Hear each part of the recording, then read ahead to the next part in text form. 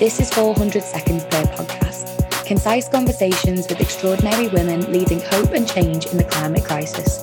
I'm Becky Downing.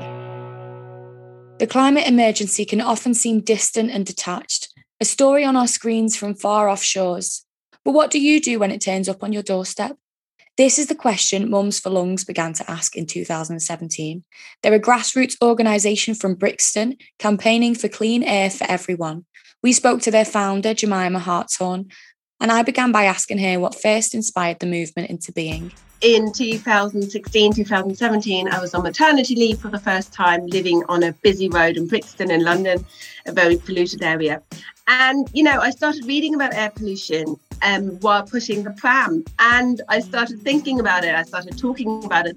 And it turned out there was quite a few parents who were really worried about air pollution. And we came up with the idea of starting Mums for Lungs. So we're a network of parents campaigning because we are worried about children getting really sick from air pollution. Air pollution at London levels of air pollution is linked to stunted lung growth, cardiac issues, asthma, cancer, diabetes, name it. Air pollution is bad for it. So we wanted to make a difference. And, we sort of campaign where we think we can make a difference. So it has been local boroughs and the mayor and national government, but also because we know everyone is incredibly busy and has a million things to do. We, as volunteers, usually organise campaigns that are really easy for people to join. Like, we'll create posters and then ask lots of people to put them up. I thought it would fizzle out when we all went back to work, but it didn't. And instead we've sort of grown and gotten more momentum.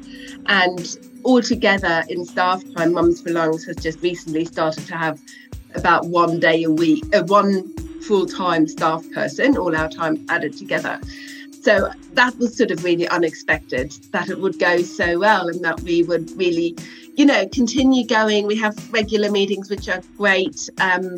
We do a lot more things, like we now have sample letters that people can download from our website to send to TV shows who are glamorising wood burning, for example. So we've branched out from being only volunteers to have a bit of staff time. And I think in impact, I hope we've sort of really managed to increase the outreach we have and thereby raise much more awareness of air pollution than we could within our sort of, friends and family networks where we started. So if anyone listening here has tiny bits of pockets of spare time and a bit of passion for air pollution, please get in touch because we can use any help we can get. But 10 minutes of your time makes a difference to us. You've launched a range of pioneering campaigns to promote clean air. What achievement would you say you're most proud of? That's really difficult to say because we don't do so many different things. And ultimately, the aim is to have much safer and much cleaner air across London and beyond, obviously, the UK wide now. So it's really difficult to say what would be the one achievement. I think what has been great is that we have seen clean air councillors come in different boroughs as a result of our campaigning ahead of the last local elections. We did a Twitter storm at national government on the environment bill in January, which was trending at 9 o'clock in the morning with our hashtag Vote Clean Air.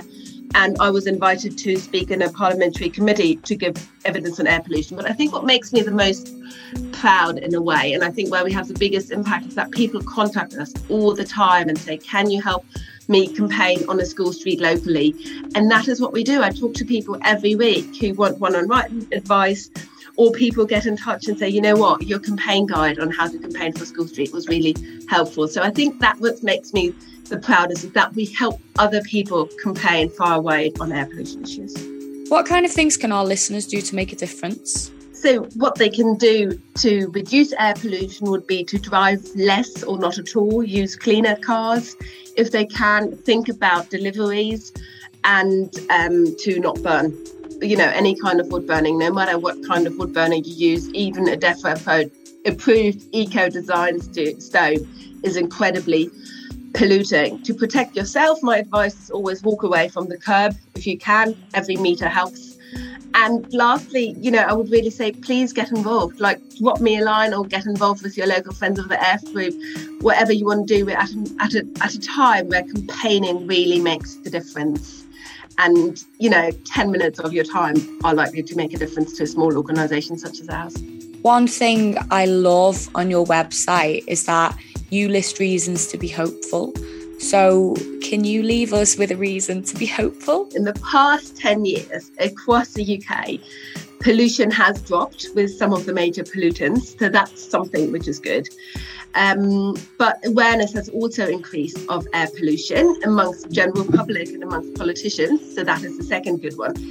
The bad thing is, though, is that the impact of air pollution is being much more researched and understood now. So we understand now that much lower levels of air pollution are really harmful. So despite more awareness, we need to campaign more. But I also think because of the increased concerns publicly around air pollution, there's a real opportunity to campaign. We're pushing at doors that have been opened a bit, a tiny little bit, and media is reporting much more on it. So I feel the reasons to be hopeful is that there is an opportunity to get, with the right campaigning, much more advancements on reducing air pollution really soon to reduce the impact on everyone's health.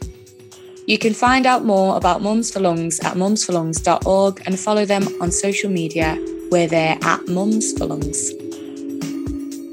400 Parts Per Million is an ecological arts project by Theatre in the Rough, exploring young women's experience of the climate crisis.